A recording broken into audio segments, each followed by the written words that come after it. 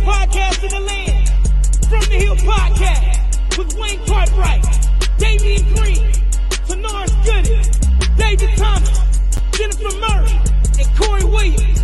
Sit back, relax, and let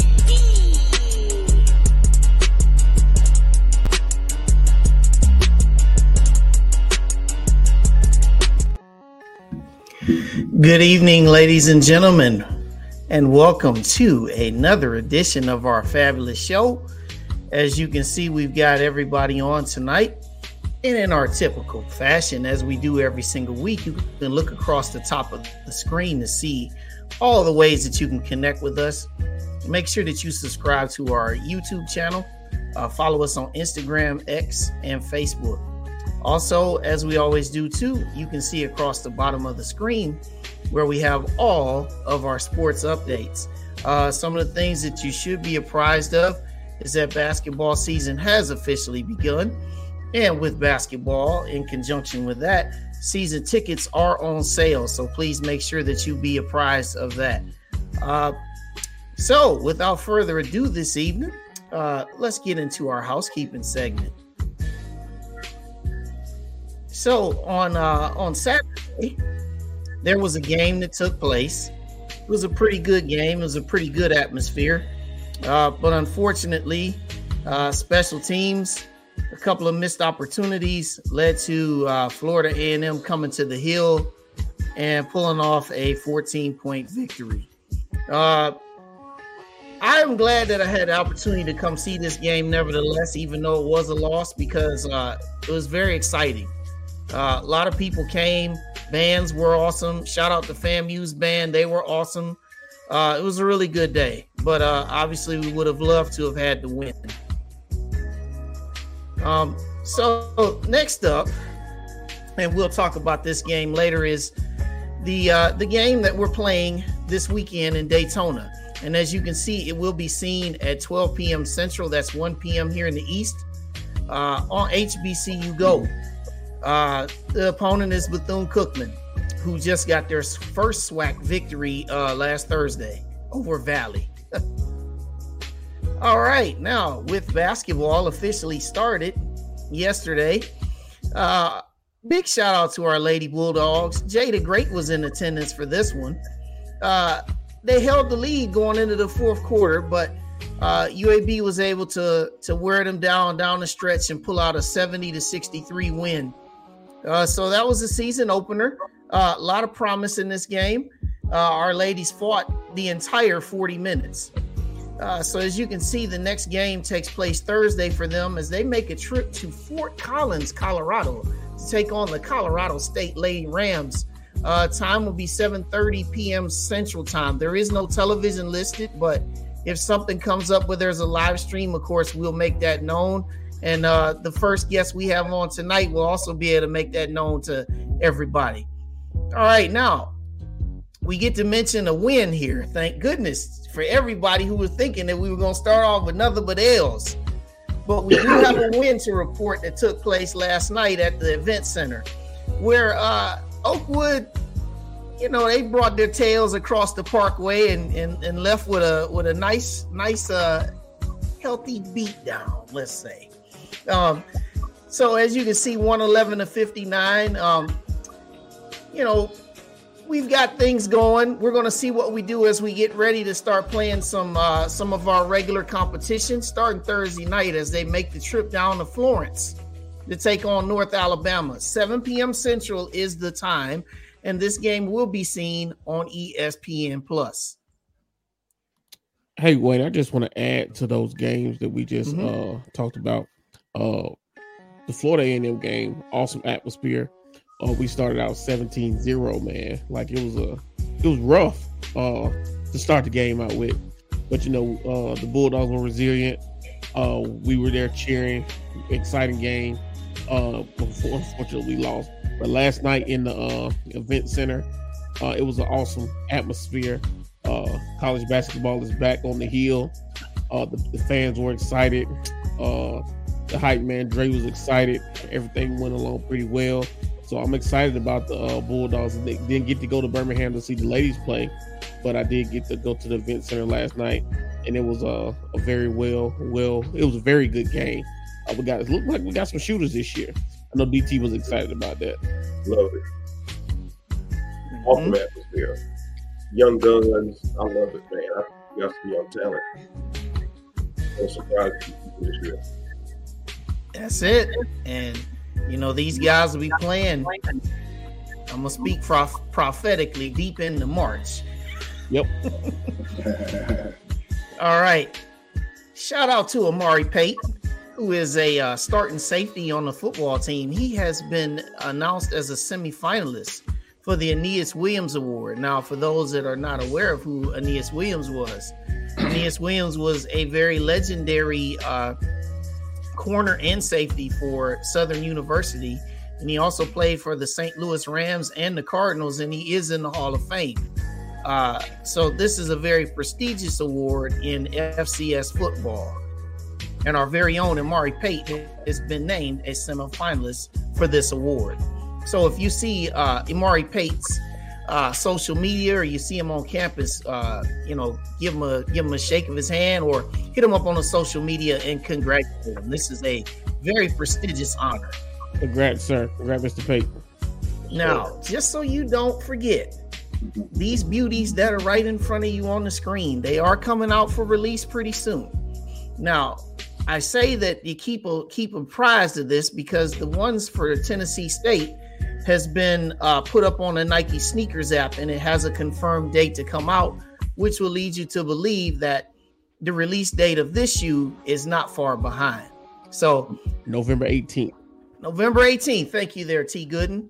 So we will make sure that you are apprised of the time that it comes out. And then also we had Jennifer Gray on our show a couple weeks ago. She's going to be making posts. But just so you didn't forget, I wanted to make sure that you were aware that you can get your hands on these beauties right here. Hey, to add to that, Wayne, somebody had those shoes on last night at the event center. I don't know how they got them, but I almost went straight 90s mode and jacked him for his shoes. But those shoes look real good in person, man. Like I saw them, they look really good. So I'm excited. Yes, sir. Yes, sir. Can't wait. Sir. And this weekend, as I said, I had the ability to come down. Just posted here some pics from this Saturday. This was a really, really wonderful time that I had with our athletic director, Paul Bryant, doing the On the Hill live show. So we hope that this show can continue. Shout out to everybody who watched it. And as this show continues to matriculate forward, we need to make sure that we continue to support it, because it's a great opportunity for not just myself, but also for our coaches, and we have student athletes to come on. So big shout out. And then here's the crew in the fourth quarter. This is nice from the kennel community. What did I tell y'all? Oh, we were supposed to put you in there. Yeah, Photoshop you in the picture. Let me finish so I can Photoshop myself in it. Right. Well, you were with us in spirit, Dave.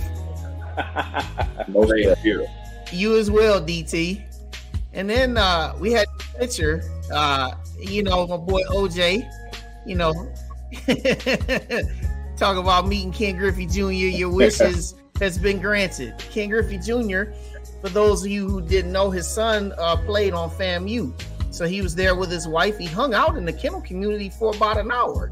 And he even we'll talk about what he had to say to you, T. Gooden.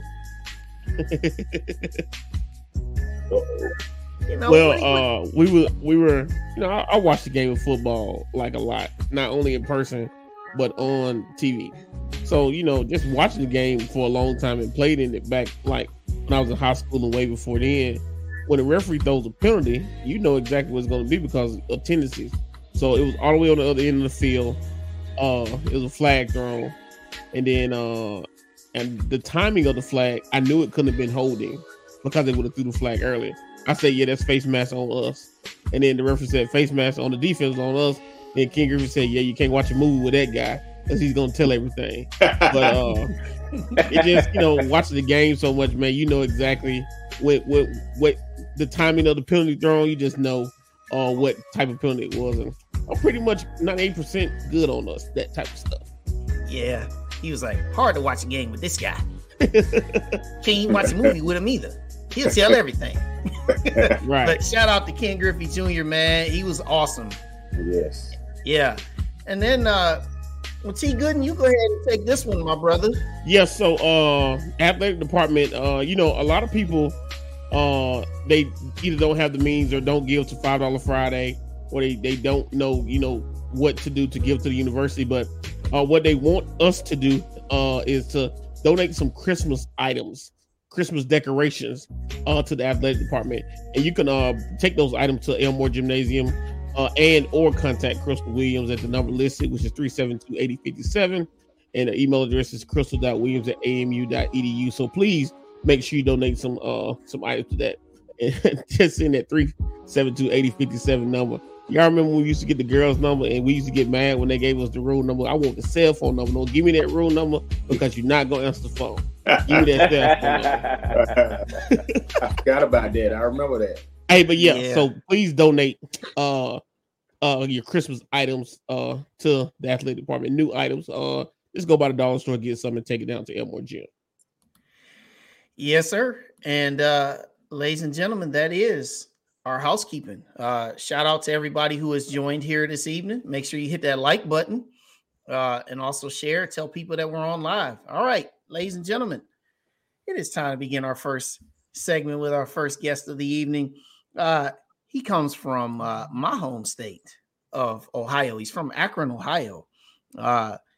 And he's a 2000 graduate of Ashland University. He has over 13 years of experience at the HBCU level at Lincoln, Pennsylvania, Alabama State, Grambling, FAMU, Norfolk State, even worked in the MEAC office. He also worked at LeTourneau University, Ouachita Baptist, and the University of West Alabama. So he knows the state of Alabama very, very well. Now, we know this position formally as Sports Information Director, but this gentleman's title officially is the Assistant Athletic Director for Communications. So would you please join with me, ladies and gentlemen, welcoming in Brian Howard. Good evening to you, Brian. Hey, good evening, everybody. It's a pleasure to be here. Well, it is a pleasure to have you. And I was very, very glad to have made acquaintances with you this past weekend. And it is a pleasure to get to work with you as well as get to know you. So we know we have a lot to cover this evening. You know, our people in the comments, make sure if you got any particular sports related questions related to A&M for Brian, make sure you put that in there. We'll make sure we'll get to them as time permits. So Brian, I just want you, before we get started with our questions, just let everybody know just kind of the path that you've had to take just to get here and all the things that entails with being in sports information.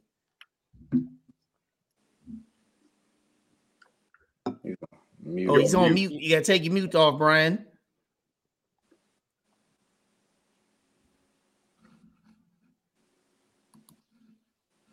Look like it might be frozen now. Uh-oh. Okay, Can now you hear me? Okay, we can hear you. It's Okay. Yep, there it is. There you go. All right. All right. Go ahead. Go ahead, Technology Brian. at its finest, I'll tell you. No, I just want to first give a shout out to our athletic director, Dr. Paul A. Bryant. He is a visionary, and I am blessed to be under his leadership for the second time. I think he's doing tremendous things here at Alabama A&M, and the future is extremely bright. The facilities are growing vastly, and without his leadership, I don't think we would be able to have those opportunities. Now, my path to getting to this area certainly hasn't been an easy one. I did run across A.D. Bryant when I was in the MEAC office, when he was the athletic director at South Carolina State. And we were fortunate to connect at Grambling State. And I spent a little over a year under him before he transitioned to Edward Waters. And then, making my transition.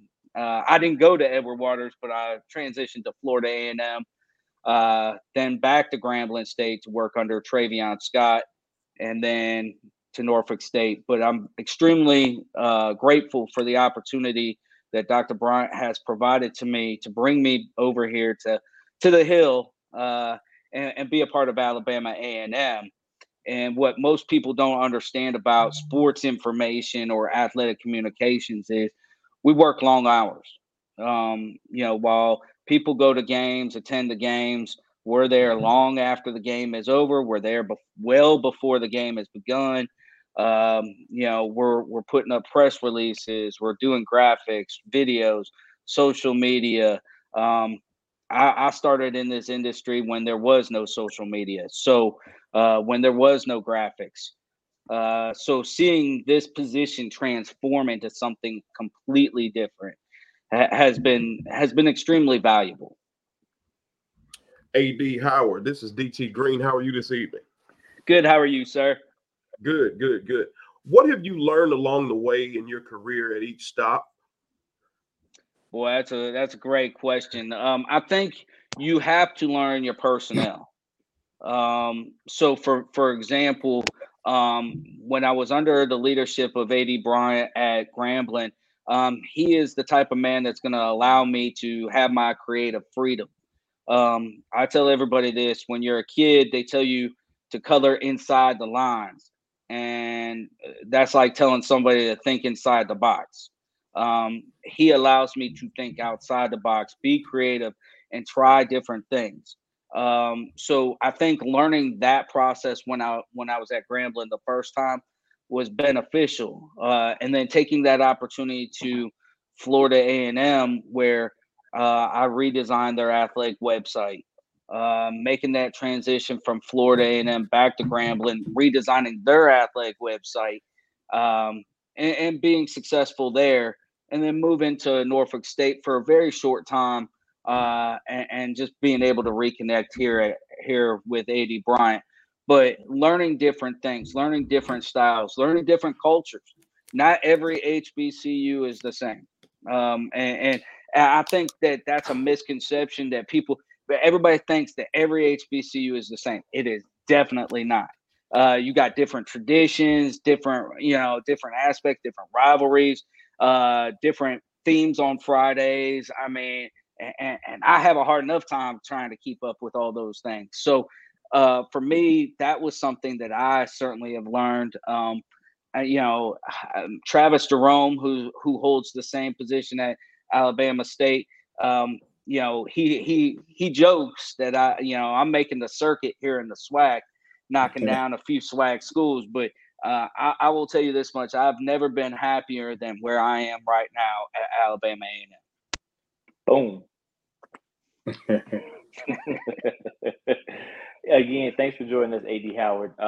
My question is, when AD Bryant was first hired, he received a lot of questions about, building a staff and different things that he's going to implement. And through all those questions, interviews, press conferences he did, he kept the consistent answer of that I want to assess first. I want to identify our areas of opportunity. So I want to put that on you as well. When you came on, I know that just a couple of days ago, you were announced that you were the new communications director. But have you had the opportunity to assess or identify areas of improvement from a communication standpoint within the athletic department? I absolutely have. What most people don't know was I was here for homecoming. Okay. I will tell you this much. I've been to plenty of HBCUs and I've been to plenty of homecomings, and I have never, I would say one other school that we actually played on Saturday was rival to that particular homecoming. I felt like the tailgating area was bananas. It looked like Bourbon Street out there. I mean, I didn't even get a chance to so when what we do, how can we change? One of the things that and this has been for several years, I was here Grambling and played Alabama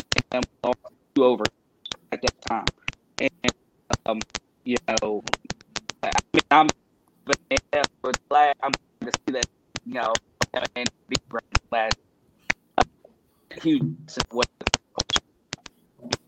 But with that being said, I see this potential to assess and how can we come back? Well, it starts really with start making sure the athletic site is updated. Let's make sure that we put on. Hey, AD Howard.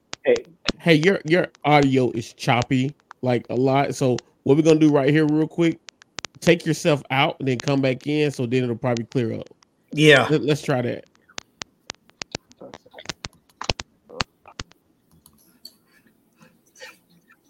Technical difficulties, people. Live. We're live. Stuff happens. We keep it moving.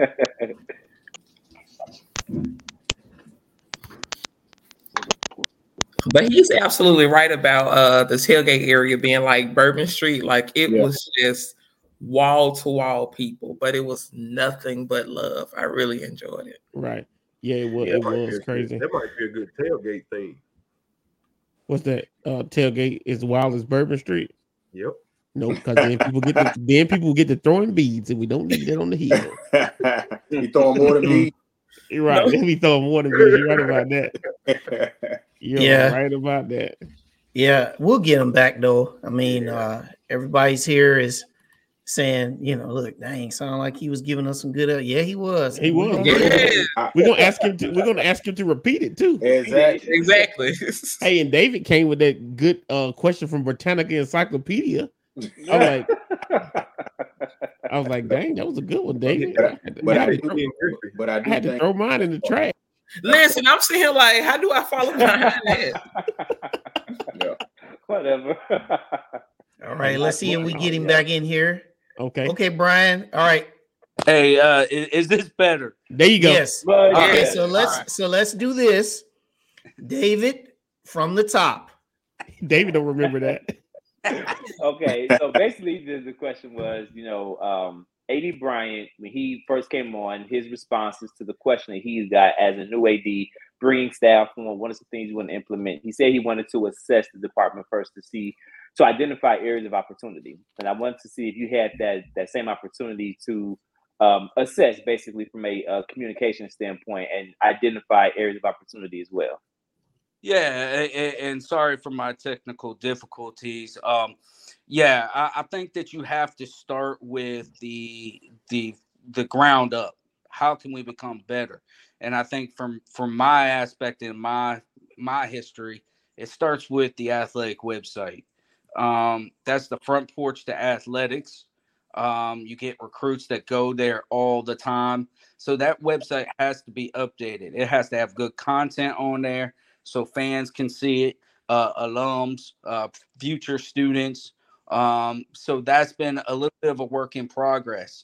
I know that we're going to launch a redesign of our athletic website either at the end of this month or sometime in December, which will give us a better grasp of things. It's going to have a look and a feel similar to a Baylor, an Oklahoma State, and Oklahoma, and put us really at the top of our conference in athletic websites. So that was the first thing. The second thing is social media. How can we become better social media wise? What's out there? I think that you guys do a tremendous job of pushing the narrative, of pushing and promoting our athletic programs. So very much kudos to you guys for doing those things and helping us bridge, that future generation. And so obviously with my experience, graphics, social media, photos, we got to have updated photos. That was one of the very first things that I saw when I came here at the end of September, looking at the website. Why do we only have one soccer photo on the website? Why are we using a volleyball team photo? We got to have updated stuff. So it's seeing those things, bridging those gaps and going, let's take these steps to do those things. Now, the challenging part to all those things I said is it takes a little bit of time. And I think that that's the struggle and the frustration that myself has. I want to do things right away. And I know the content that we can produce, but it's going to take a little time. But we're headed in the right direction. We're trending in the right direction. We're doing some things differently. I know I talked to Wayne. I've talked to several of you guys over the weekend about pushing the podcast, to make it an audio podcast, and pushing it out, by using our athletic website, which again is something different that a lot of schools aren't really capitalizing on. So if we can capitalize on it and get the bigger reach, sky's the limit. Like that. So, well, first of all, thank you, A.D. Howard, for coming on our show. I do have a question. So when I actually met you homecoming weekend, and you had such a engaging personality, and I was like, oh, this is perfect for for what we need here on the Hill. So with that being said, in your role, you do have to communicate frequently with other schools. So what you just give us, like, I guess, some lessons that you've learned, or experiences that you have just being engaged and just communicating with other SIDs in the conference. Well, I think that I have my particular favorites. I'm not even going to lie.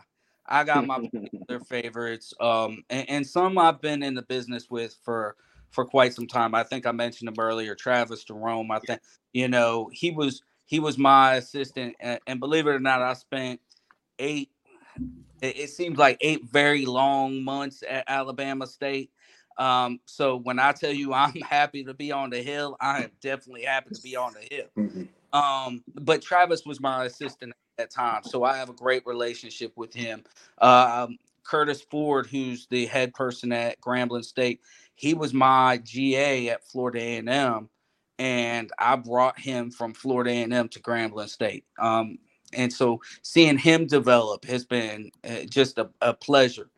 So obviously I have my particular favorites in this conference.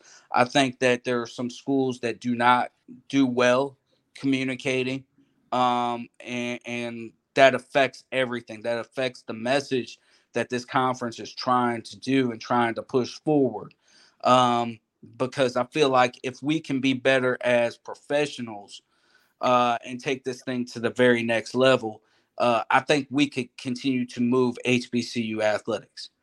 But I look at what everybody does. I think Bethune-Cookman does a good job, with their communications department. Literally, we play them this weekend, and I spent 15 minutes on the phone on Sunday with their communications director. So it's having those relationships that I think help us all. Now, just because we got the relationships don't mean we're not competitive. We are extremely competitive against each other. We all want to compete against each other and be the absolute best. And so I look at, hey, how can we be better?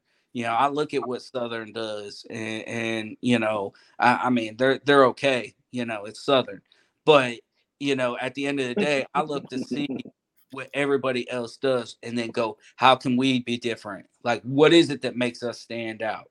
I think that, one of the biggest things, and literally this happened today with Amari Pate, was he got that honor, and I put it on the website. Within 10 minutes, Ted Dixie calls me and tells me about him getting the honor. And I said, did you check the website? And he said, my bad, man, my bad. He goes, you're not good or great. So that's my expectations at the end of the day is I want to be great. I don't want to be good. And I feel like if you look at some of the communications directors in this conference, I'm not trying to knock any of them. I feel like I want to be a step above them. I want to be great. I want us to be our own Oklahoma or our own Oklahoma State. And I know we can get there. Awesome. I love that. Love it. I don't really have a question. I just had a few comments, but I finally met AD Howard last night at the basketball game. We talked via the Instagram and email, but my first time actually seeing him at work was the Magic City Classic, and this is a funny story. Now everybody knows in the press box, no matter who you cheer for, you don't cheer for anybody. A&M, Alabama State. So this girl at Alabama State just kept going and going and going. AD Howard, he had enough. He was like, "Hey, she got to go." So I said, "Okay, I see what he's doing here." So he wanted to get her out of there. You didn't know I saw that, but I did see that. But he was pretty emotional about it too. But it was a good emotion. He know like you don't do that in the press box. But one of the things that you mentioned is Ted called you and said like, "Hey, he told you about it." And it goes the same thing with us. Like we're so used to doing, kind of doing this stuff. We're not used to somebody that's doing the graphics. So once I'm like, oh dang, he already has it up there. We don't have to touch it. So I mean, that's good, that you are very well versed in graphics. I spoke with you last night. You're very well good with Adobe Photoshop and other graphics. So, I just like the work that you're doing. I saw you last night. I got to A&M in 2003, been associated with A&M since then. I never saw somebody at your position actually take pictures for the game. Most of the time they just sit behind the scores table. So I actually see the work that you're doing. And as an alum of Alabama A&M, I really do appreciate that. I just wanted to tell you that. No, I appreciate it. And yeah, I did get a little heated there at the Magic City Classic. So, my wife's listening on and she's laughing right now because she was right there the whole time too. So it like, look, at the end of the day, there's a decorum, when you're in the press box. So, I do fist pumps, underneath the scores table or something. But when you're cheering there, it just ruffles my feathers a little bit. So no, I appreciate it. I honestly was thrown off because I was like, what? Use your press box is like a library, and it was a lot, y'all. It was a lot. Hey, Mr. Howard, this is CK Williams. How you doing? Good. How are you? Hey, pretty good. It was good seeing you last night. And like I said, we're ecstatic that you're here on the Hill. I know you were mentioning before you were breaking up about the different schools that you went to as far as homecoming. Then you referenced two of the, with A&M and Florida A&M. Just tell us about, what you were explaining during that time. Yeah, when I was at, matter of fact, it's kind of funny. When I was at Florida A&M in 2019, before COVID, I didn't get an opportunity to experience the homecoming, but it's a bananas week. And I'll tell you, they're one Ferris wheel away from a carnival. That's how crazy that place is. And when I went back to Grambling, I think it was 2021, we played at their place. And we played them for their homecoming game. And I got to experience the actual Florida A&M homecoming. And I was like, wow, this thing is nuts.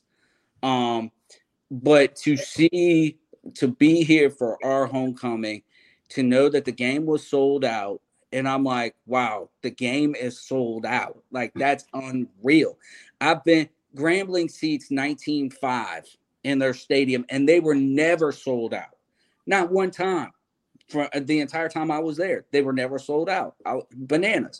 But yet we were sold out for homecoming, and I thought that was amazing. And then to look out into the tailgate area, and I was like, wow. I mean, you got RVs for as long as you could see. You got people all over the place. I mean, you couldn't even get through because it literally looked like Bourbon Street. You just couldn't get through. And I thought, if this is a place I want to be at, man, this is great. I normally don't get to experience that kind of atmosphere because I'm working, but to see it, I felt like this is a place, college Saturdays, this is where I want to be.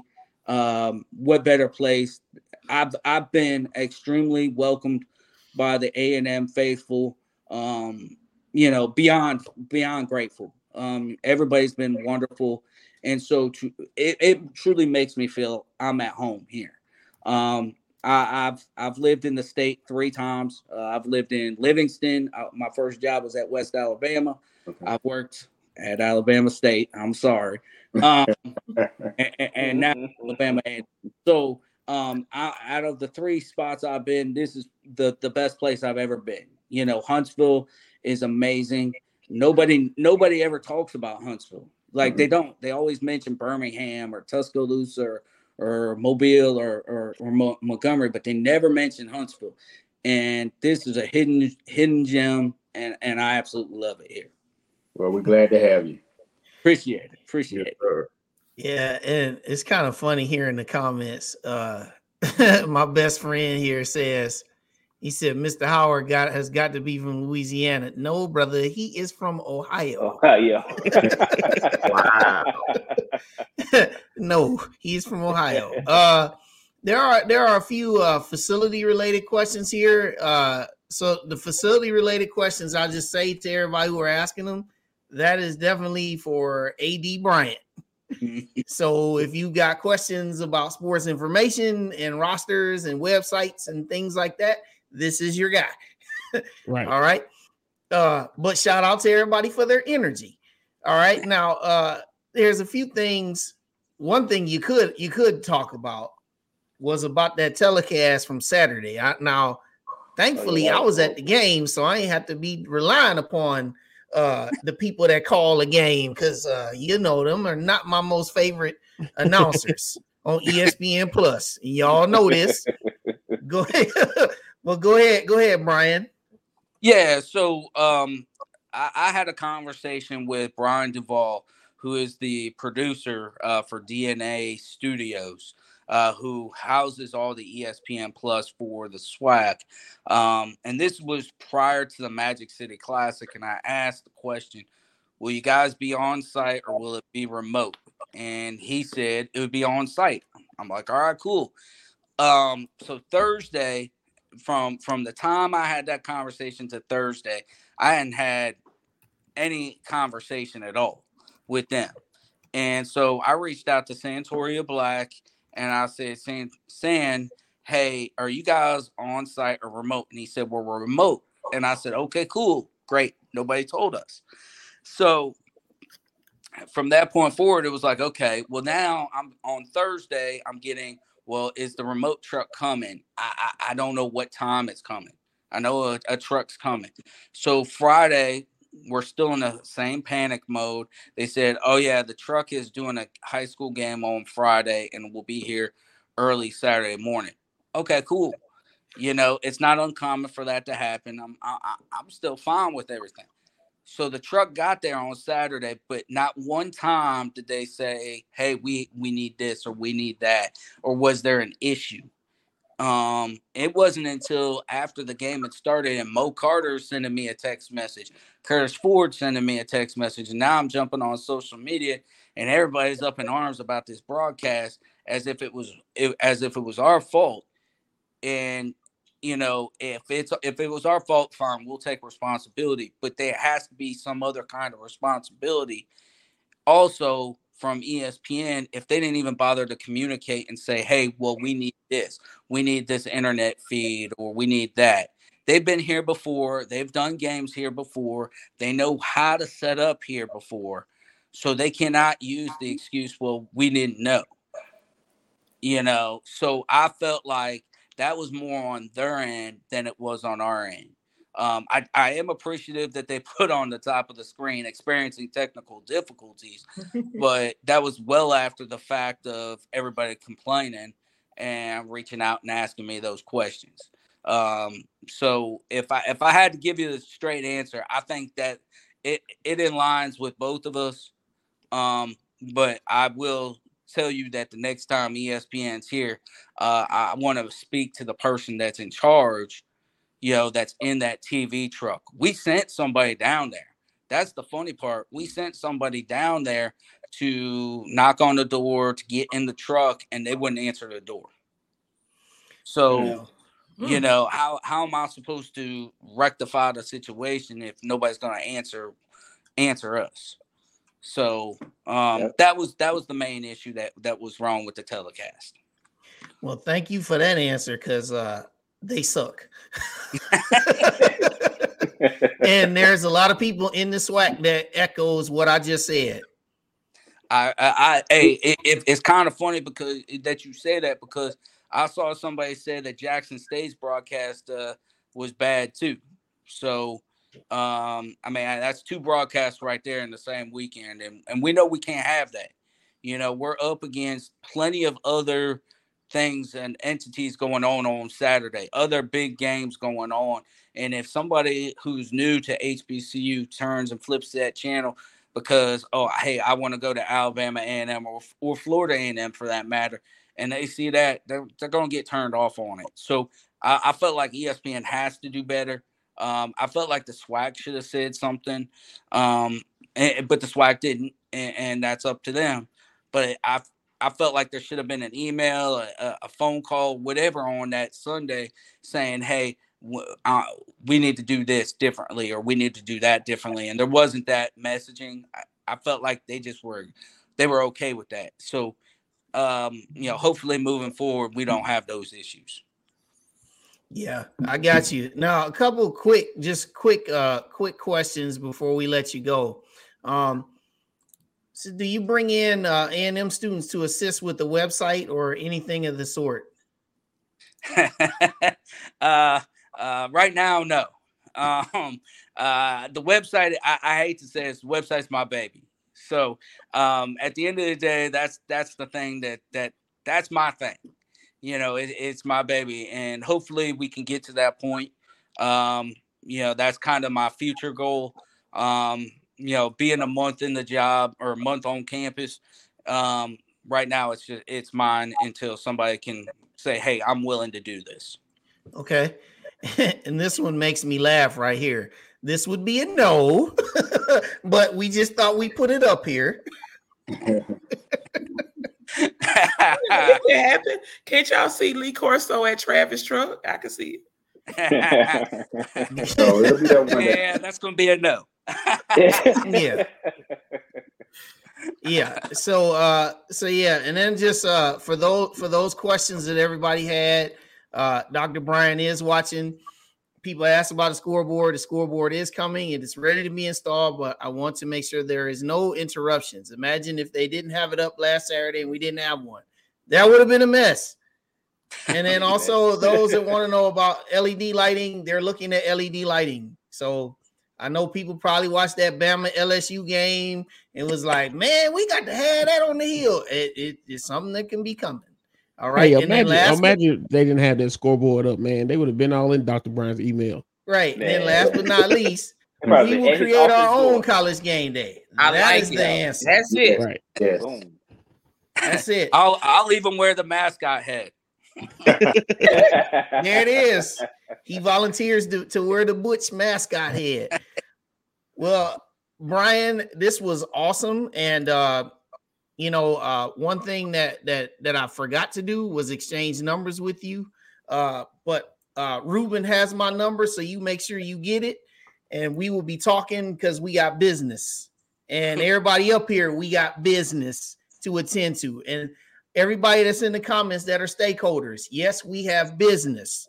We're going to do this thing in a great way, as the man said. It's going to be in wellness.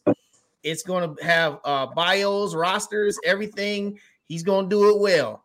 But just give him some time because he has a vision. He has a vision. So and he ain't going to let nobody else go in there and touch it right now. Absolutely. Right. I bet. So Brian, thank you for coming on with us, man. And this is the start of some great things, man. Thank you for coming on.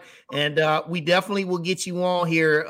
We'll have to have you on later on, probably when we turn the calendar into 2024, because we want to get more updates on some of the things that you're doing. So look for another invite coming here soon. Sounds good. I really appreciate you guys having me on.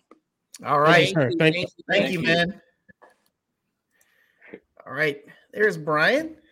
All right. Very nice segment. Thank you to everybody for participating in that segment. So now our next gentleman who's coming on, he originally hails from St. Louis, Missouri. He is a 2002 graduate of Alabama A&M University. He has his law degree from university in 2005. In the year of 2008, he won the 71st district seat in the Missouri House of Representatives. serving from 2009 to 2011. He is a regular contributor to MSNBC and CNN, where many people have probably seen him. And he currently serves as CEO and founder of Calloway, which is a venture capital fund. And he operates a law practice engaging in pro bono representation of indigenous clients in civil matters. So, without further delay, ladies and gentlemen, please welcome Don Calloway. Hello, Don. How are you? I'm good, fam. What's going on? You got to forgive me, man. A little wonky background. I'm at a grocery store in Tulsa, Oklahoma. That's kind of reviving the whole Black Wall Street thing. So Google AJ Johnson and Oasis Markets, dope Black-owned grocery store serving this food desert community. But I'm really just making an excuse for me not having my A&M gear. I have the best A&M gear collection in the DMV by far. Don't test me. And I would have brought it. I would have had it with me, man, but I'm in Oklahoma today. Shout out to Clarence Crosby. He's from Oklahoma. We got the most size that I remember us having on the hoop squad in a long time. So I'm excited to watch them boys get on the hardwood. Yeah, man. Yeah, man. And yeah, you do wear that A&M drip, man. When you get on every time you get on TV, man, you represent the big way. For sure. I appreciate it, man. You know, I got so much now that it's kind of like, yo, folks send it and it's amazing. So like, but please stop sending it. Send it to your local, college senior who we need to get to, because I got all the variations of all the drip, and I just got blessed over Magic City, so I'm good. Don DT Green, it's nice to have you on tonight. Big dog, how you doing, man? Doing good, man. So we're coming up on election season. Yeah. What a lot of people in our generation, they kind of get disillusioned with voting and civics and just being involved. What kind of encouragement could you give to us millennials, geriatric millennials, borderline millennials from Gen X and younger, as far as staying in the fight for voting? Well, I think that's something we've seen over the last 10 years that adds to all of our frustration, is this notion that power in this country and really the world has been decentralized. And so we see that electoral power and political power is no longer the thing that decides who runs the world, right? There's the private sector, there's the public sector, there's the journalistic sector, which is far more powerful than it's ever been. And so power has been diffused over all these different sectors. And so it kind of diminishes the role of political elected officials from the presidency on down. But that doesn't mean that we can concede that space by not participating, right, and not voting, because the folks who would not want the best for our people and our institutions, they don't get tired, right? And part of why they don't get tired is because they set the rules and they can change the goalposts and so on and so forth. But we don't have the privilege, even though we can find other spaces to have impact, banking, investments, institutions, media, like you all are doing. That doesn't mean that we have the privilege to concede that arena, because that is still one of the primary and extraordinarily important spaces in this country from which official social change is ultimately achieved. And I get it. I work in it and I get frustrated every day, but we simply don't have the privilege to abandon that as one of the pillars, one of the major pillars in which we move our people forward in this country. Brother Calloway, how you doing this evening? Just Dave. What's up, man? I'm good. How are you? Good. I want to go back to an event you did earlier this year. You were the guest speaker at the MLK celebration back in, I believe it was in January. Want to get your take on how it was being back on the Hill and how it was being invited back to your alma mater to be a guest speaker at an event that they were hosting. Yeah, it was a pretty big deal, and it didn't really sink in for me until sometime afterwards. When you think about, my mother went to A&M's class of 71. Shout out to Jonelle Calloway, Yarbrough at the time. And, you kind of, at some point, when you practice law, you do a couple things in the world. I mean, frankly, get on TV, you get these plaques and awards and all of that type of stuff, and you kind of become numb to it. But man, that was a pretty big deal. And I try not to. I hate that you asked that, Dave, because I kind of get choked up about it. Like it's kind of like why. Like I don't give a fuck about the Grammys, but I care about the Image Awards, right? I don't care about the Oscars, but I care about the Source Awards, because to be recognized from your own people as having something to say to our people means far more to me than so many other, institutional accolades or invitations that I could have gotten.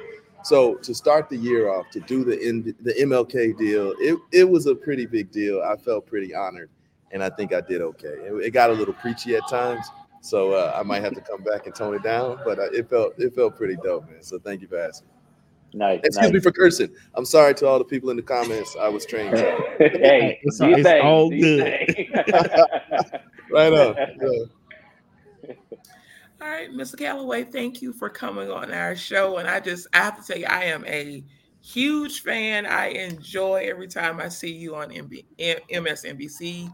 You always represent not only A&M, but HBCUs as a whole, and it's appreciated.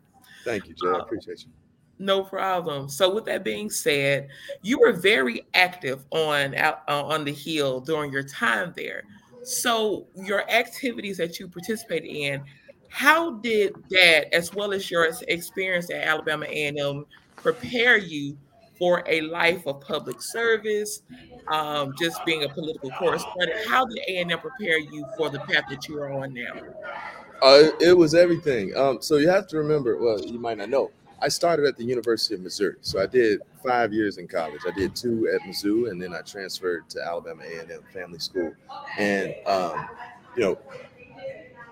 A&M and I think HBCUs in general give you the opportunity to lead in a way that we are not considered when one thinks about who will the campus leaders be, who will the organizational leaders be, unless you are in a specific, either a Black Student Union or a Divine Nine. That's kind of the universe of, leadership opportunities afforded to Black students at PWI institutions. At A&M, that's different, and at Jackson State, that's different. And at Rust College, that's different, right? Because we are the opportunity not only to lead, but the opportunity to learn, to grow, to make mistakes, to evolve outside of the white gaze, GAZE, which in America is often a penal or punitive gaze, right? The opportunity to grow and evolve and really leadership, particularly civic leadership, particularly among underrepresented or disadvantaged communities, is an experiment. That's why you talk about the American experiment, right? And experimentation more often than not, results in failure. And failure, particularly in politics, gets punished. Right? So the opportunity to think of ways to lead, to think of ways to help people, to think of ways to improve dorm life, campus culture, student aid, operations, the opportunity to think about these things, to present ideas, to build consensus, and even to try things, whether or not they work, that is the opportunity to build leadership experience. And it's critical to have that opportunity outside of the context of, I'm going to get arrested or fined or punished or whatever, right? And that's why our institutions are important, not just Black colleges, but Black churches, Black social organizations, because you have to have the opportunity to develop thought processes, right, that are ultimately transferable to assist our people larger. And we can do that in Black institutions without the fear of retribution when you don't get it right, because none of us get everything right a lot of the times. But if you do it with a good heart and it's based in love for our people, then our people will understand that we were trying to fight for us and we'll get it right next time, right?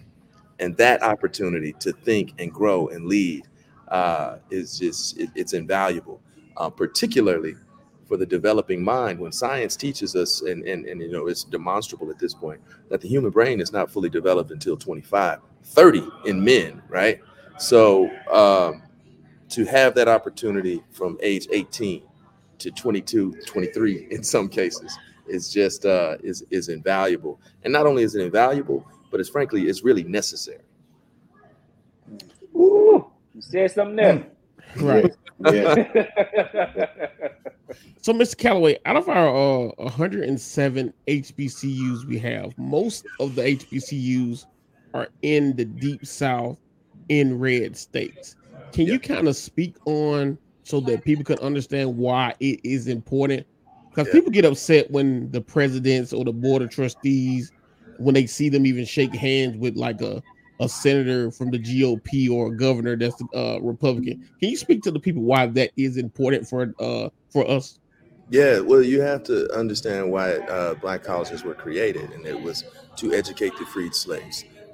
It is there was a recognition that of all of these, newly freed black people present a labor issue. Forgive the beeping there. I'm going to turn my phone on. Do not disturb. There is a labor issue. There is a direct economic issue for the need to educate all these, hundreds of thousands of freed black people in the 1860s and such. So there was an immediate labor and economic necessity to educating freed black folks, and that's why the HBCUs are located in the South. 1964, Lyndon Baines Johnson says, with the passage of the Civil Rights Act, we've just lost the South for a generation. So if that is the case, if we've lost the South for a generation, then we have to think about who now politically controls the South. It's going to be Republicans, right? For our natural lifetimes. From now forward, although it wasn't the case throughout the 80s and early 90s, right? Mississippi, Alabama, Democratic legislatures, Democratic governors.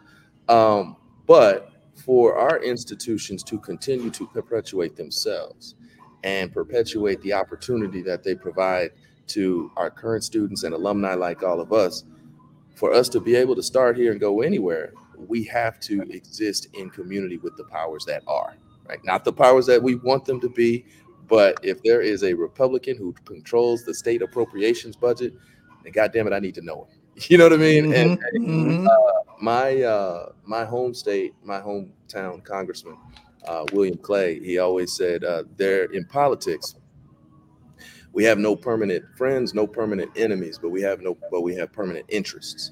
And so my permanent interest is making sure Alabama A&M survives, right, into perpetuity. Long live that fame. All of our permanent interests is making sure that our institutions are protected and survive.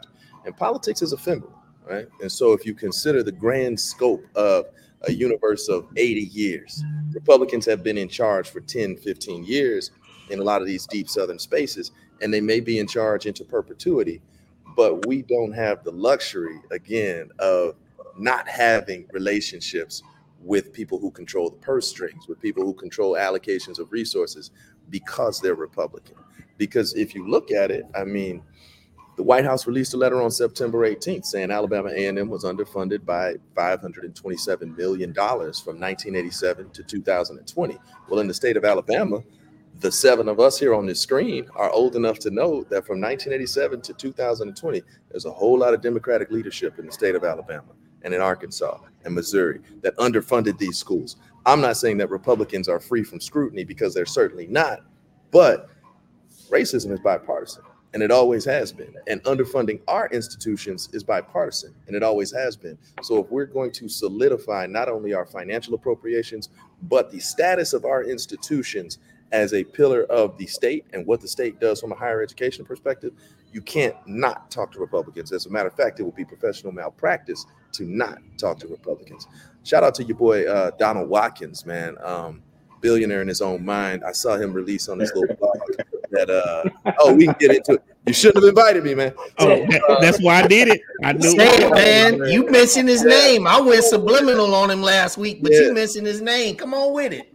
So Donald Watkins wrote this letter on his blog about President Wims being a MAGA Republican because he's donated to and he's in relationship with Republicans in Montgomery. Well, he has to be. And if you understand the political process, you would understand that the president of a university is the most prominent citizen in any given county.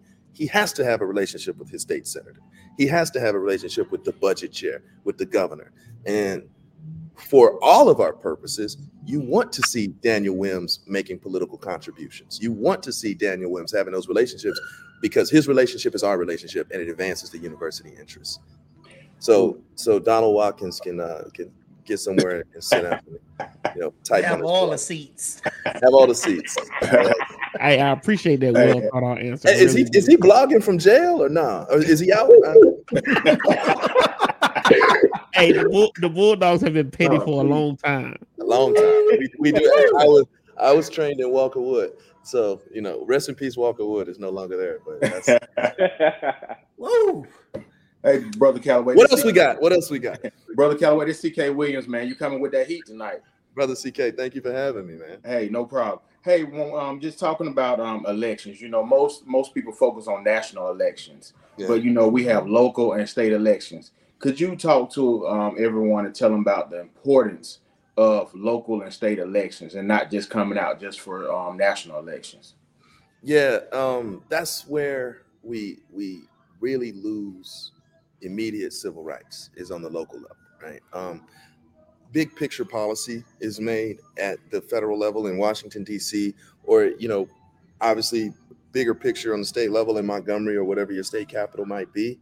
But actual enforcement or non-enforcement, the people who put Black folks in jail, the people who allocate the resources that either educate or do not educate Black kids, the people who make the decisions about how actually free real lives will be, that's your local elected officials. And they have immediate accountability to you if you vote, right? Not if you donate or not if you go to their fundraisers or rallies, but if you vote, those people are immediately accountable to you, and they will think about having to look a CK Williams in the face, right? When they make appropriation decisions, when they make resource allocation decisions.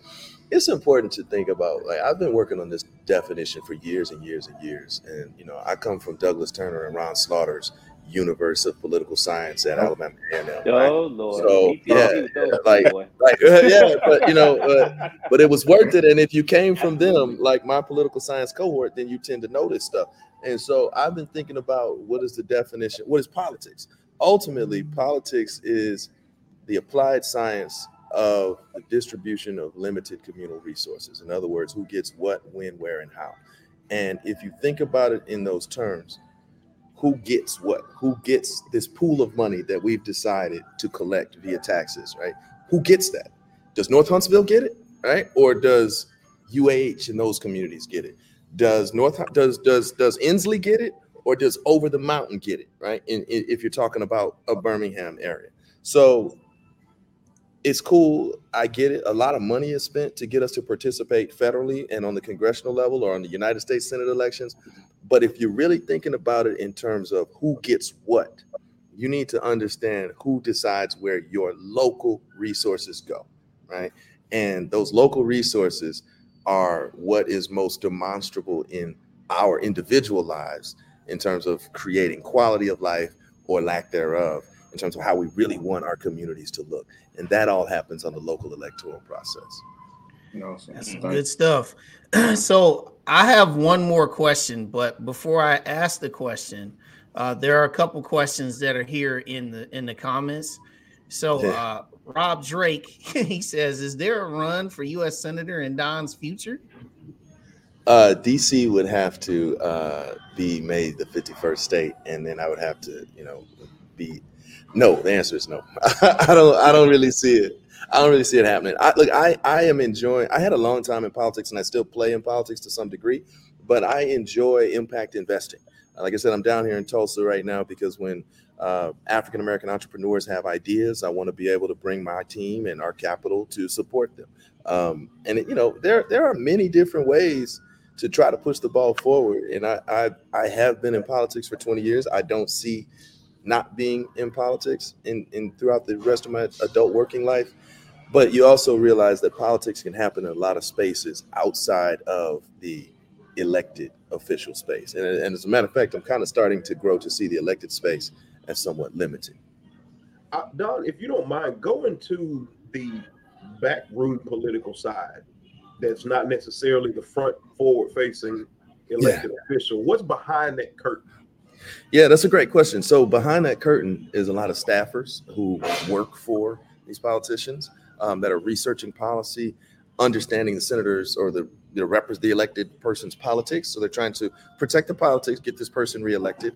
They're trying to understand the constituency's desires and come up with policy positions. Beyond that, there are donors, and donors have certain interests. Beyond that, there are institutions like colleges and universities and museums and hospitals in any given district. They have interests, right? So really political decision making that ultimately results in a vote that a politician is criticized for or not criticized for. Those decisions are the convergence of a whole bunch of different factors and a whole bunch of different interests and a whole bunch of different levers that we really don't see on a day-to-day basis. And gosh, I can tell you from both my time as an elected official and as a lobbyist and as an activist, you know, any given decision about the allocation of resources is the result of input from maybe 1,000 different independent sources who all have their independent assessment, right, of how things should go. And so these decisions are the result of a patchwork of folks. And if you want things to go your way, you need your elected representative to hear from you, not just at the ballot box, but to hear your voice in that patchwork as many times as possible, right? And it doesn't always turn out the way it does, but it certainly won't turn out well for whatever you want to happen if you don't make your voice heard in that participatory process. So, man, I could get into stuff, but you should know, and all of us should know, that there are infinite possibilities, and it's very much like an octopus. There are infinite universities of people participating and advocating, and arguing, right, and horse trading, frankly, for every single piece of policy that comes out on state, local, as well as federal level. So it's very intricate, man. Great question, DT. And the next question here from the audience, Don, with today being election day, what message would you give young HBCU students coming up about the importance of their voting? Just vote. I mean, the first thing is vote, right? And that seems like a very, very low bar, but you can't overemphasize, like, you have a duty to participate, and you have a duty to not skip any level of election in any given year. So, that question it's a good question, but it's almost like state the obvious. You have to vote. And then, frankly, you have to take it upon yourself to have some obligation to learn what people stand for beyond what the mainstream media is telling you. Right? You have to have some obligation to do some level of research. I know it sounds cliche to say do your own research, but democratic participation in this experiment, this American experiment, but particularly the Black American experiment, or when you're representing or want the best for historically marginalized communities, if you want the best for them, you have an obligation to do something beyond voting, which is, first of all, thinking about, right, the type of world we want to live in, the type of political outcomes we want to see. You have an obligation to tell other people to vote. You have an obligation to do research about what outcomes look with different, not only elected representatives, but with different philosophies and policies around the idea of governance. So, voting is like ninth grade level stuff, right? But then you get to the college level stuff and PhD and graduate level work. So the obligation to create the world that you want to see stacks on top of each other. And I'm not saying you have to create a professional career in it like I have and some of my colleagues have, but at the end of the day, we have obligations, and voting is the floor of our obligation if we want to see the condition of Black people and Black institutions improve. That's awesome. And so we'll get you out of here on this one. Now, it was brought up before about land grants and the universities that, that are owed. So what I want to just say here is I'm sure you've probably seen that people who are alums at Alabama A&M, they've started a petition, they've done all these different things. But I want to hear from Don Calloway's perspective. And this is an opportunity for a really, really cool soundbite. What exactly would you say should be the steps in an attempt to try to collect on such a let's just say just to collect on that $500+ million? Yeah, $527 million. I can tell you the exact cents if I opened it up in my phone. I keep it as my phone background. Alabama A&M was underfunded by the state of Alabama to the tune of $527 million from 1987 to 2020. And it is my opinion that the university community, including the administration, has an obligation to pursue that outside money. Now, let's be very clear about this. And I've been in touch with multiple 1890 land grants, and some of them have filed the lawsuits, but the reticence, the reluctance is based in two very real fears. Number one, you have to remember that every HBCU president is, like myself, ultimately a politician, right? And we're in the Deep South. So you are appointed by Republican governors, right? You are likely an African-American appointed by a Republican governor at the approval of a Republican legislature. So there is some fear of retribution as a politician, that you lose your job if you stand behind pushing for reclaiming the money that was stolen. Let's be clear, this money was stolen. It wasn't misappropriated. It wasn't mistaken. They stole our money, right? Flat out. So that's one hurdle. The second hurdle is the fear of retaliation in future appropriations. Right? So if I sue the state, or if my university community sues the state, will the same racist Republican or even Dixiecrat Democrat legislature who stole the money, will they punish us by harming our appropriations into the future? Maybe they will, maybe they won't, but there are legal machinations that a good lawyer would take to make sure that that doesn't happen, right? Or at least petition the court to keep the state from doing that. All that to say, it is my opinion that every 1890 land grant university community has an obligation to file the lawsuit, not negotiate with the legislature, not cut a deal with some politician for some special appropriation of $5 million for the next 10 years. No.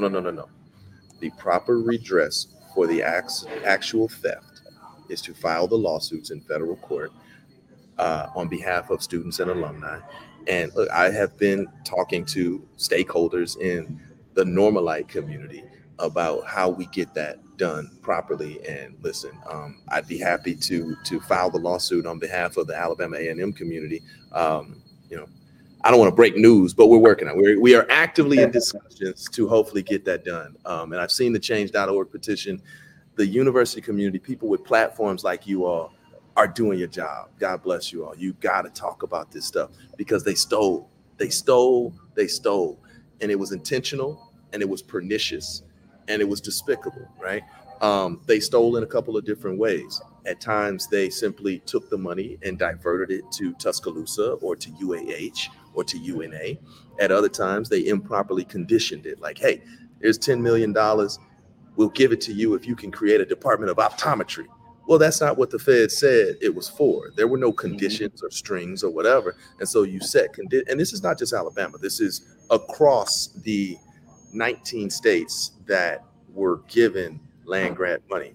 And frankly, federal policies have changed to give the money directly to the schools as opposed to the racist paternalism of giving it to state legislatures who can then appropriate. That's not appropriate now because we've seen that that's not how it happens, right? In practicality. So, I could talk about this stuff all day because I've been knee deep in it, not only with Alabama A&M, but with a few different schools, as well as national convening platforms like the Thurgood Marshall Center at Howard University. But the reality of the matter is the proper redress is the lawsuit. And we, as not only HBCU stakeholders or Alabama A&M alum or,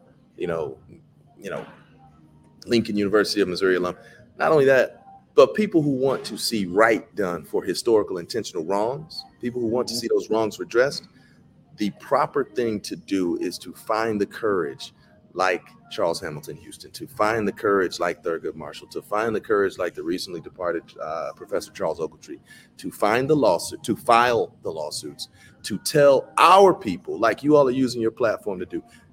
Frankly, I wanted to talk about, Terrence Van Leer and basketball coming up, but this is important, right? It's important for us to use our platforms to tell our people, so you protect President Williams, so you protect our appropriations.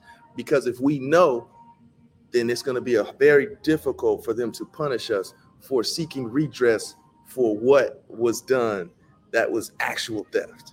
And you have to remember, man, that, you know, hey, Governor Kay Ivey or whoever your budget chair is, we ain't blaming you, because there were Democrats in charge for a whole lot of the theft, right? We're not blaming any individual politician, but part of what we have to do as people who want to know better, or people who want better for our institutions, and people who have positions and platforms and law licenses to do better, we have to stare the actual injustice in the face and tell the truth about what was done without blame or without shaming anybody or without accusing anybody. We have to talk about what was actually done if you're going to seek actual proper redress for it. So, you know, I'm in touch with the people we're supposed to be in touch with, and hopefully we can come back in the next month and give an update on what's going on there.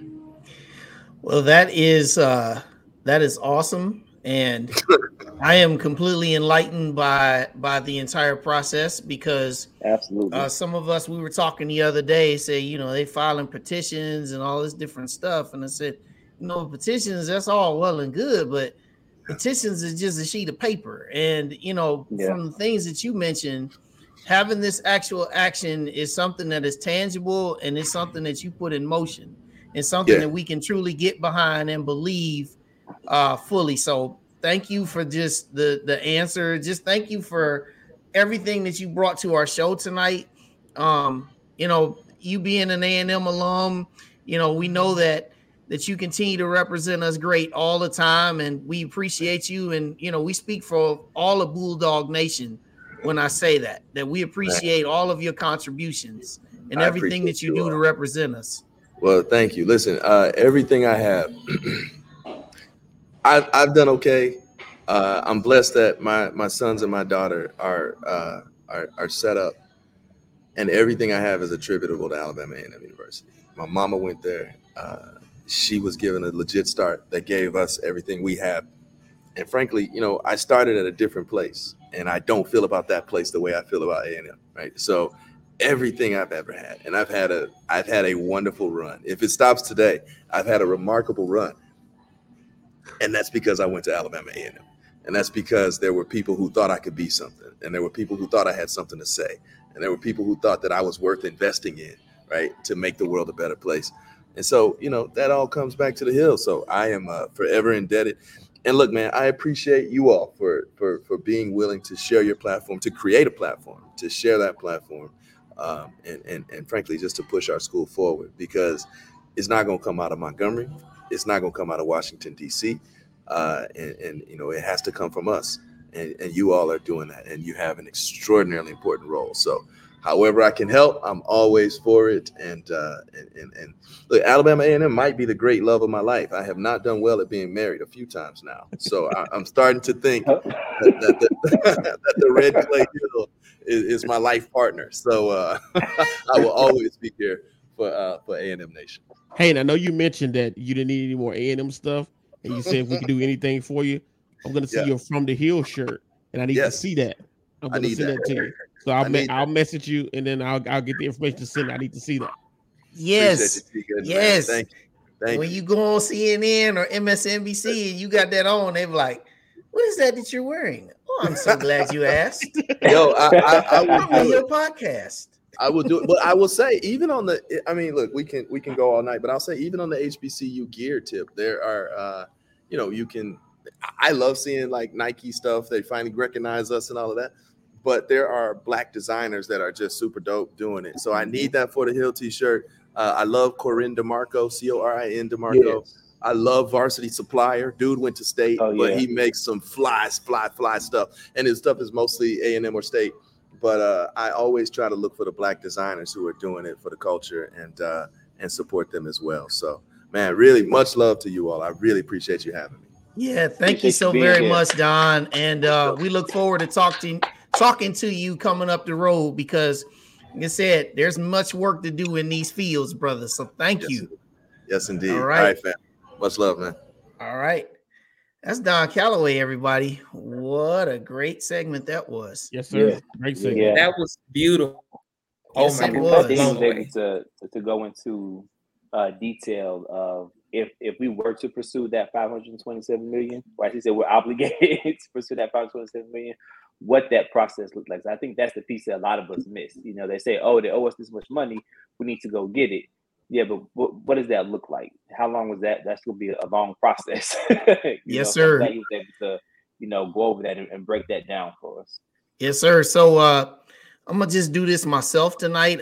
Shout out to Rita's because this is getting ready to be the next part of our show, which is our final segment of the show.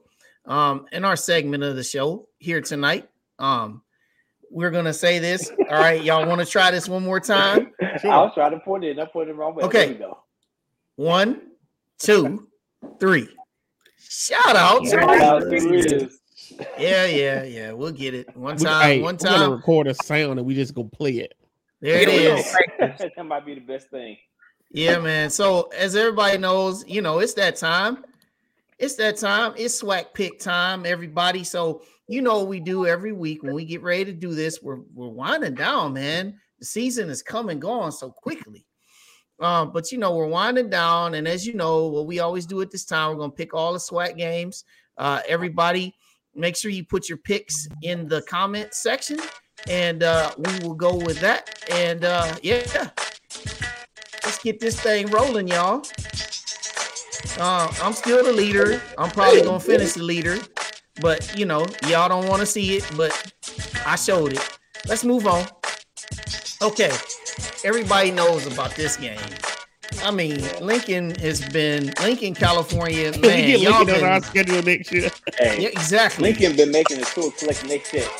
Man, collecting money to get beat down after beat down after beat down. Like, I don't even know if it's any more tread on that tire. Bishop Sycamore, California. Bishop Sycamore. We better not put them on our schedule. That's it. Right. Hey, I hear you, Edward Moore. Fam you next. Yeah. All right. Fam you. Yep. Okay, now. Grambling. Ooh, boy. Man, now I remember there was a bunch of people that tried to give me grief when I said that Grambling was going to finish 5-6 this year. I said, y'all ain't as good as you think you are. Now look at it. With 2 games to go, if they win this game and then lose the Bayou Classic like I believe they will, there's the 5-6. And I have the receipts to give to all you Graham fam folk that try to give me grief. So, Mr. Geist, Stan Hardy, you're one that I think of every day because you said I didn't know what I was talking about. You cannot battle with someone that lives this stuff day after day like I do. Anyway. Talk your jump, Wayne. Yeah, I'm going to talk it. Hey, Pine Bluff, man, y'all been playing so hard. But, man, y'all at this point, man, y'all should just take that one win and go on to the house. Are we all in agreement that this is Grambling, or does anybody see an upset here? Nah. Grambling has lost 2 in a row now, or is it 3? They after they lost to us, they won. And then last week, they lost to Alabama State. They lost to Alabama State. Oh yeah, they'll win this game. Yeah. All right. Okay, now we go from one team at the bottom to another at the bottom. All right, Valley. At this point, y'all might want to take that one dub and go to the house. Now, Alabama State, y'all, we know their offense ain't been that great. Right. Their defense was lights out. They only gave up 6 points last week. So does anybody see Valley making this a little bit of a game, or do we just see this being Alabama State all day, all night? It's going to be the Bubba show in Edabina. Yeah. I believe that. I doubt if they even need Bubba. Who did Valley beat this year? Valley beat Pine Bluff on their homecoming. They beat Pine Bluff. Okay. I'll take Bama State here. Yeah, I got Bama State, and I don't think that it's going to be like a massive beatdown. I see this being like 31-6 or something like that. But yeah, shout out to Valley. Y'all try hard, but moving on. Okay, now let's get into this. Okay, Southern and Prairie View. The loser is eliminated from SWAC West contention. Yes. For Prairie View, their chances of getting into the SWAC championship game are a little bit better than Southern's right now. Prairie View, because they own that tiebreaker over first place Alcorn State, can win out and see Alcorn lose one time, and Prairie View will be making that trip to Tallahassee. Not sure if they want to do it again because we saw how it was 2 weeks ago, but that's what it sits at. For Southern, they need to win out, and Alcorn needs to lose both of its remaining games. All right? Doesn't seem like it's likely for Southern, but, stranger things have occurred. With all that being said, Corey Williams, who do you have? Where the game is in Baton Rouge? Yep. It is. Hey, I just think this game come down to Southern's defense. Prairie View really hasn't showed me anything this year. Southern gonna win the game. All right, Dave. I'm gonna go with SU. All right, DT. Stay for Southern. Jay. Yeah, I think Southern pulls it out. T. Gooden. Prairie View with the upset, and Gucci Mane will be gone after Saturday. And you want to know something? I'm going to double down with you, T. Gooden, because Southern's offense, hey, hate to use names, but Hero Blood, we know who you are now, brother. You ain't it. Sorry, man. And Prairie View, they can run that ball, and that's the weakness of Southern's defense. Give me Prairie View in a close upset, and that puts the pin and the final nail in the coffin of Mr. Eric Dooley. Right. Now, this game actually is being played on Sunday. All right, being played on Sunday because there's a home soccer game there in the park. Shout out to Texas Southern. We'll speak prophetically that you'll get your stadium upgrade so you can play in your own stadium. But as you know, they share the soccer stadium with the Houston Dynamo. All right. So now Alcorn coming off a huge win. Very impressive over Southern. They have taken the lead in that West. Texas Southern, my God, I picked y'all last week. Y'all came up short on me just again, losing 21-19 at Jackson State. This is a tricky game here still. Even though Texas Southern is 2-7 and out of it, these boys are close every single week. T. Gooden, what you got? I'm going with the Big Bad Braves winning on the road. All right. Jay? Alcorn State is in championship mindset mode, and if anybody that's not new to the SWAC knows how that is for them, they're going to be focused. They see Tallahassee in the future, so I'm going with Alcorn State. DT? I'm going with Alcorn just off the strength of Texas Southern moving the football game to a Sunday. You can tell Houston's not in the Bible Belt. Right. That is a fact. Right. Dave? After the way I saw Alcorn handle Southern, I got to go to Big Bad Braves. Yeah. CK? Hey, good team. Gets better over the season, and Alcorn is definitely showing that they're going to be representing in that SWAC championship against Florida A&M. So Alcorn all day. Yeah, I like Alcorn in this one too, and I actually like them pretty convincingly.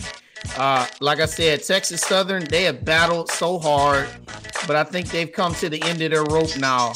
I think that they don't really have too many more bullets to fire. So Alcorn's got that look, y'all.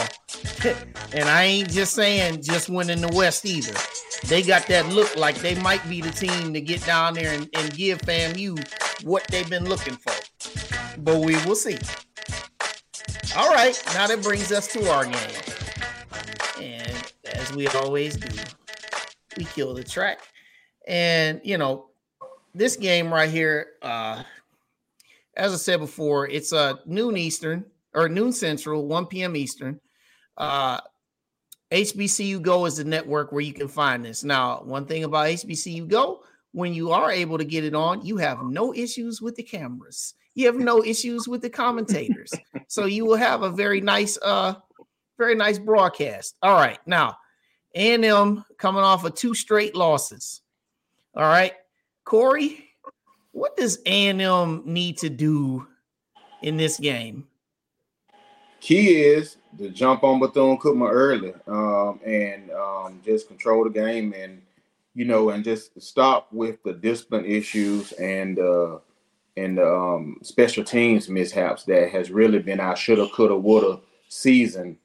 If those special teams mishaps wouldn't have happened, because shouts out to our defensive line, because the score definitely doesn't indicate the work that they're doing, because we have one of the best defensive lines in the conference, and Coach Pearl has done a great job with our defensive line, and really they've shut down the run. But because of our special teams miscues, the score doesn't indicate how our defensive line has played. So, but we just got to go in Daytona, jump on them early, because if you let them hang in the game, it can go south. Mm-hmm. Yep. Mm-hmm. Yeah. And one thing about Bethune-Cookman, their record's 2-7. They've battled. They play hard. They play hard. And I would expect nothing less in this week. For us, I think what is important for me to see is what is our mindset, man? I mean, are the guys ready to come out here and fight and look to win these last 2 games and finish the season with a winning record? Because, obviously, SWAC championship games out the window, the games that you wanted to win, it may not be the season that you look for, but where's the fight, man? Where's the drive? Are you still going to see it when they hit that field on Saturday? I mean, because if they have the fight and the drive, they should win this game comfortably. But if they come out there with anything that's questionable, they can make this game a lot closer than what they really should make it. So let's just get out here. Let's take care of business, man. Let's beat these boys. Get back on that plane, get back to Huntsville, and get ready for that last Thursday nighter against Valley. Yep, but I promise you, Bethune-Cookman, they have this game circled. Like, I know we can beat these guys. I mean, there's no secret. We've had mistakes the last couple of weeks. Mistakes on punt block, faking punts. We've had those mistakes. We've had those mistakes. Plays, yeah. So Bethune-Cookman said, "Hey, we can beat these guys. These guys, they've lost the last 2. They got this game circled, so they're gonna come out fully motivated. But I think we are the better team talent-wise, but we have to show it on the field." Yeah. And yes, we are flying. We are flying down there to Daytona. So we don't take the bus that far. Come on, man. Who y'all think we are? Yeah, we done with that, man. When them days over, y'all. Those days are over. That bougie HBCU. Right. And look, and Dr. Bryant just confirmed it. Yes, we are flying. Those days are over. Yeah. Sometimes we fly to Birmingham to the Classic. Yeah. So yeah, big shout out tonight to everybody that we've had on our show. We had on Brian Howard. Really, really wonderful energy, some great things. So I look forward to having him back on here coming up. Shout out to Don Calloway, man. Yeah. Political strategist. He's doing venture capital. He's doing a whole lot of things out there, man. And one thing that we got to make sure we do is, I know you guys will do that anyway, is with these sound bites and these clips, but he said a lot of really, really good things that people will love to hear. So next week we will have a show. Still kind of working on that, but we will have a show. So everybody just pay close attention to what we have for you next week. And we will have, I can say this, we will have Cameron Dangerfield cooking with Cam on the show next week. He's going to come on and give us some Thanksgiving tips. Just kind of show us what he's doing. So we will have him on amongst other people next week. So we will have cooking with Cam on with us. That's right. And I can tell you, I can speak. I've had his macaroni and cheese. Man. Y'all bring your pens and pencils next week. Yeah. So ahead of Thanksgiving, you might learn a few things about macaroni and cheese because everybody can't cook macaroni and cheese. Wait, did I have these people cooking macaroni and cheese for the first time during Thanksgiving? Hey, they better not. And they not gonna blame us because they did it either. You the one made that choice to do it, players. Right. But basketball. So basketball is playing on the road Thursday night. Men in Florence playing North Alabama. 7:30.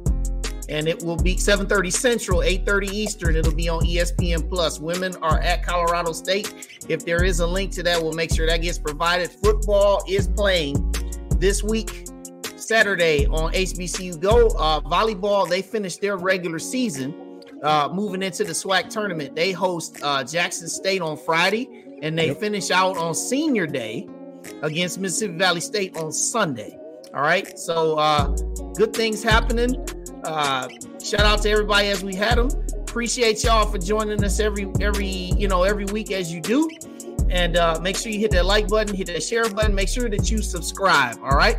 So DT Green, Just Dave, CK Williams, Jay the Great, and my man T Gooden. I am your guy, Wayne Cartwright. Thank you. And good night. We'll see you next week.